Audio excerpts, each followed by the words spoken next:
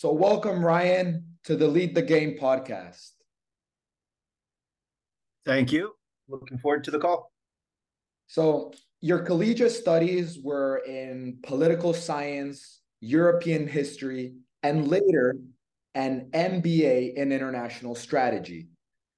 What do you believe was the most important lesson that you learned in your higher education studies that you transitioned to your career in disrupting and creating value to the sports tech industry? Okay, well, I'd probably say the most important was the diversity of my studies and the fact that a lot of my studies were international. So, as you read, I did an undergraduate degree in the U.S. I did a master's degree in Belgium, which introduced me to a lot of various cultures and a lot of friends throughout the Erasmus program. And then an MBA back in the U.S., but it was tied to internationalization. So those three things allowed me to get a better picture of the world from both a business standpoint, a political standpoint, and a just a cultural standpoint, but also allowed me to meet a bunch of people throughout the world. So I didn't just go to school in the US, I met a bunch of people from the US. So the biggest value that I took away from all that was the relationships that I met, and then the cultures and the diversity that I had, which allowed me to focus on what I do today and actually my specialty, which is internationalization of sports and helping startups cross borders and introducing them to different teams, leagues, and people. And a lot of those people are people that I met throughout my studies. We're going to have a call just later today with the CTO of Tomorrow Golf, Tiger Woods and Rory. And I found out it's a person I went to school with 22 years ago. And he took the call because I knew him. So that's perfect introduction. And we know each other. We're good friends. So I'm able to introduce my startups to Tomorrow Golf League, which is the next big thing that Tiger Woods is launching. So, are those conversations of future career networking and engaging in potential business opportunities, conversations that you had with your collegiate partners when you were at university? Correct. So if we're kind of boiling this down, it wasn't something that I studied or I learned. It was more of who I interacted with and the people I met and the connections that I met at those various schools was more valuable.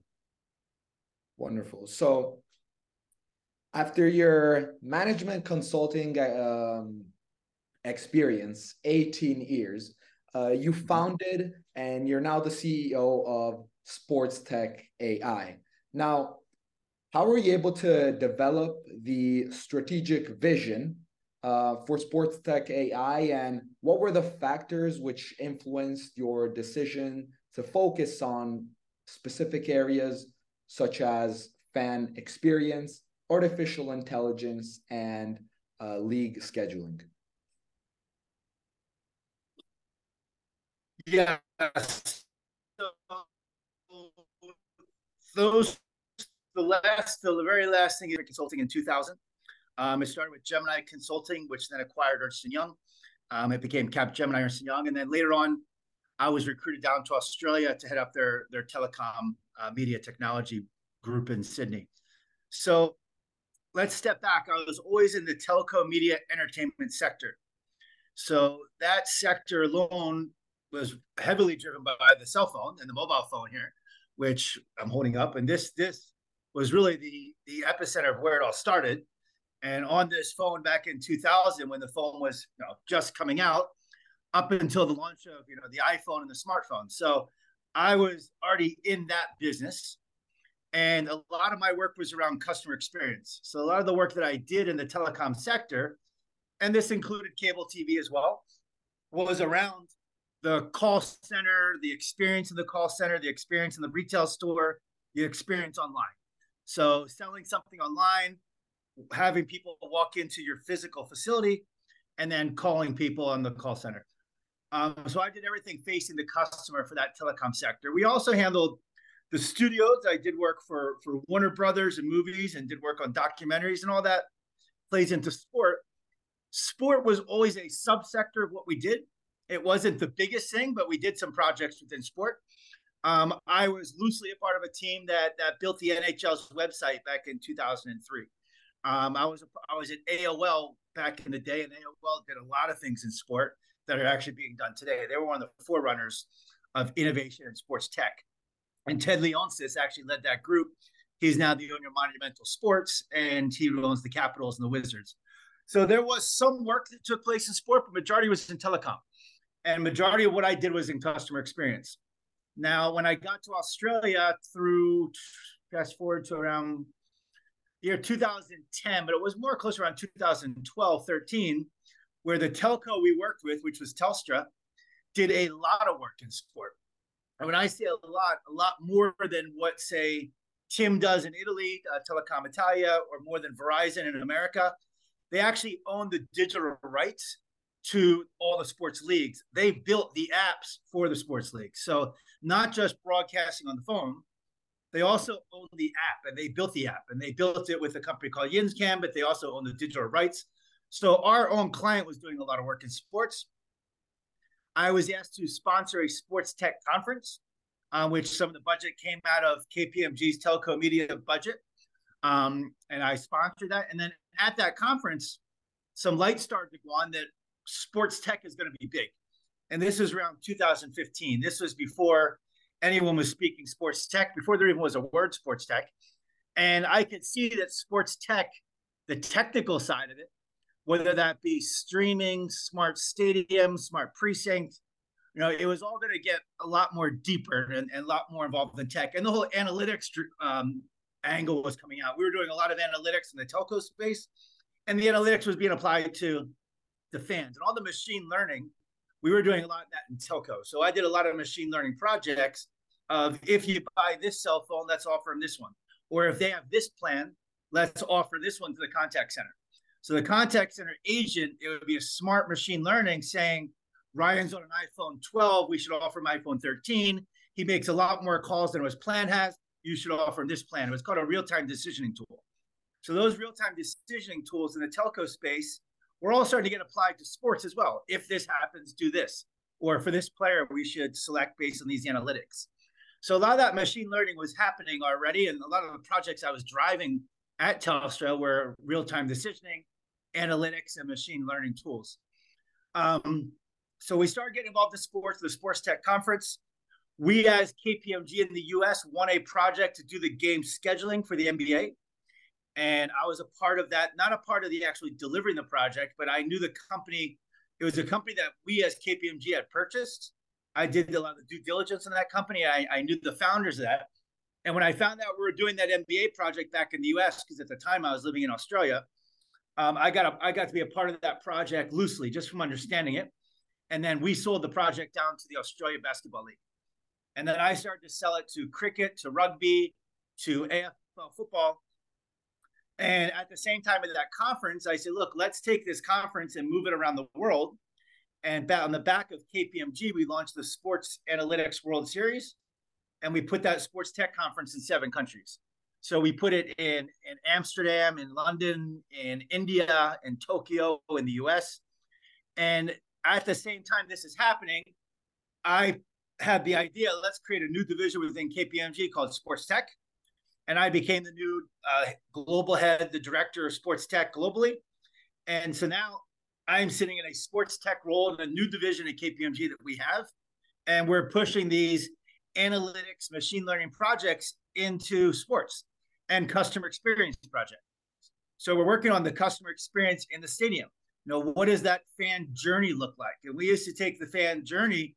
We did a customer journey for what happens when the customer leaves his house and goes to buy a new retail phone or a new mobile phone in the retail store. What does that journey look like? When he walks into the store and he has to give his passport to get a prepaid phone, how many clicks does it take to check out on the website? And all these exact same things apply directly to the fan journey going to a stadium and documenting the different personas. Is it a young kid going into the store, or is it an old man with the whole family? Same. Is it a young kid going to a sports event, or is it a guy taking his kids to the sports event? It's the exact same persona. It's just a different experience, going to buy a prepaid phone or going to buy a sports ticket. So all that really bled over very easily So that's how I got into the customer experience, fan experience side. It was just a natural fit. And I'm a fan myself. So I'm a fan. I go to a lot of games. And then the game scheduling, as you said, we had bought at KPMG a product that sold game scheduling. So we sold this around the world. And then the AI, a lot of stuff I was doing was AI driven. And after 2 years in that role, I decided, rather than work for someone else after 18 years in management consulting at a combination of Ernst & Young, Capgemini, and KPMG, I decided to launch my own company. So it really was a natural segue, and those three products were exactly what I was doing in the telecom space. So long-winded answer, but I think I answered it pretty depth. Could you expand on the process of convincing, how you were able to convince KPMG to diversify and create a new sector dedicated to sports tech? Sure. It was pretty easy, pretty lucky, and no one thought I could do it. So within Australia, when I told the partners down there this plan I had, they all looked at me like I was crazy. There was always a premonition that there was no money in sports, that in the consulting side, and this is true, the sports clubs tend to lower your cost and your margins aren't very good. I use an example. If you're doing a project for the Yankees, they actually want to reduce your cost by 50% because you're working with the Yankees. So if you're working with the big sports clubs, they think because you're working with a cool brand, you should reduce your prices. So that is true. That's factual. But once you talk sports tech, you're not talking the Yankees as your product. You're talking the league office. You're talking the cities, the stadiums, who owns the stadiums. You're talking the telcos and everything else. So our clients, you're talking the Amazons of the world, the Netflix when it comes to sports tech. So there were the big players. Sports tech is not just the sports clubs, which traditionally don't have a lot of money. Despite a lot of people thinking they have a lot of money, they really don't. They cut corners when it comes to the stadium and the fan experience. They have a lot of money for the players, and that's been traditional. And a lot of teams would spend a lot more money on the field than they would on the fans. Now, that is changing, especially in the European soccer. It's slowly changing. In the U.S., it's completely changed. We have state-of-the-art stadiums, and they apply a lot of money to the fan experience. Just the food experience in the stadium dramatically has changed. It used to be the worst food possible to really good food to now gourmet food.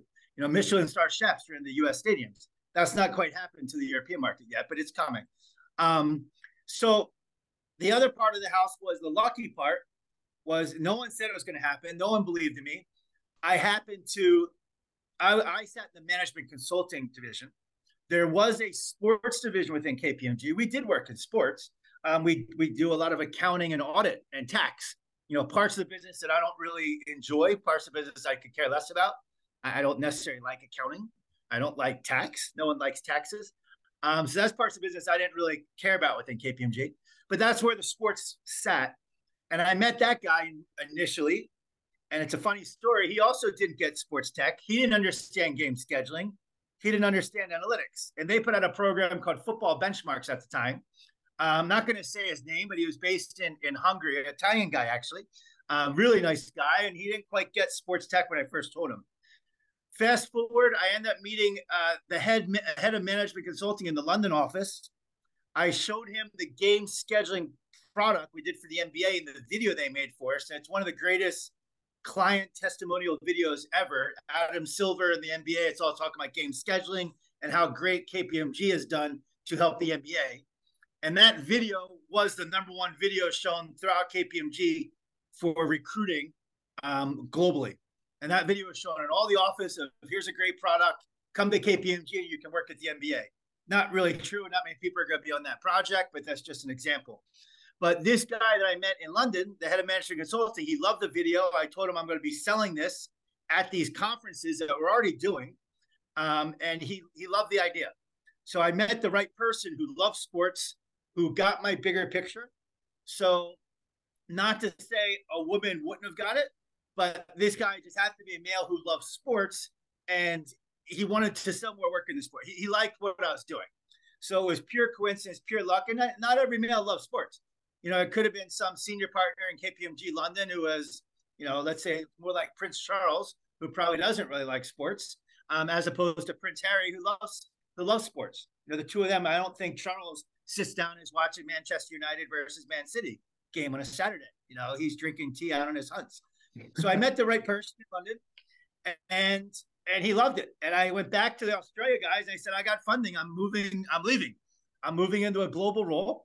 So it was the right person, the right time. Now, fast forward to that head of sport, they started doing a lot more work in analytics. They started seeing 2 years later, he realizes analytics is a big thing. Even though when I told him, he thought it was nonsense and it wasn't going to fly. And fast forward a few years, and he left KPMG and he launched his own analytics and football company. And he now works 100% analytics and football. And they have their own consulting company within analytics and football. But I had to really explain to him again back in 2015-16, the idea of analytics changing the game of football really was nonsense. It didn't really come up of you're going to use numbers to decide what players to play with. And there are plenty of success stories on analytics now in football and in Europe. So yeah, long-winded answer, but it was a little bit of luck and a little bit of, but yeah, it was purely myself. And I had the idea coming out of Australia. And again, I'm an American. I was down in Australia just working, and we launched a new division.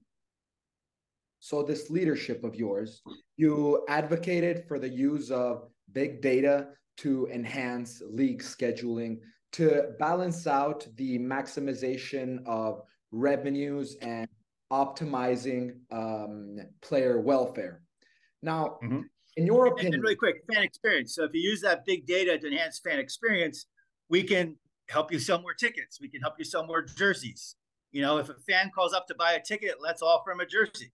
You know, let's sell these things. Let's use big data to increase revenue for the clubs. So that's something we can do really well at KPMG. And that fan experience side, we know that side better than the player analytics side. It's not really what KPMG specializes in. But on the customer experience side, that is what we do. And that's what we specialize in. So that was kind of the selling point.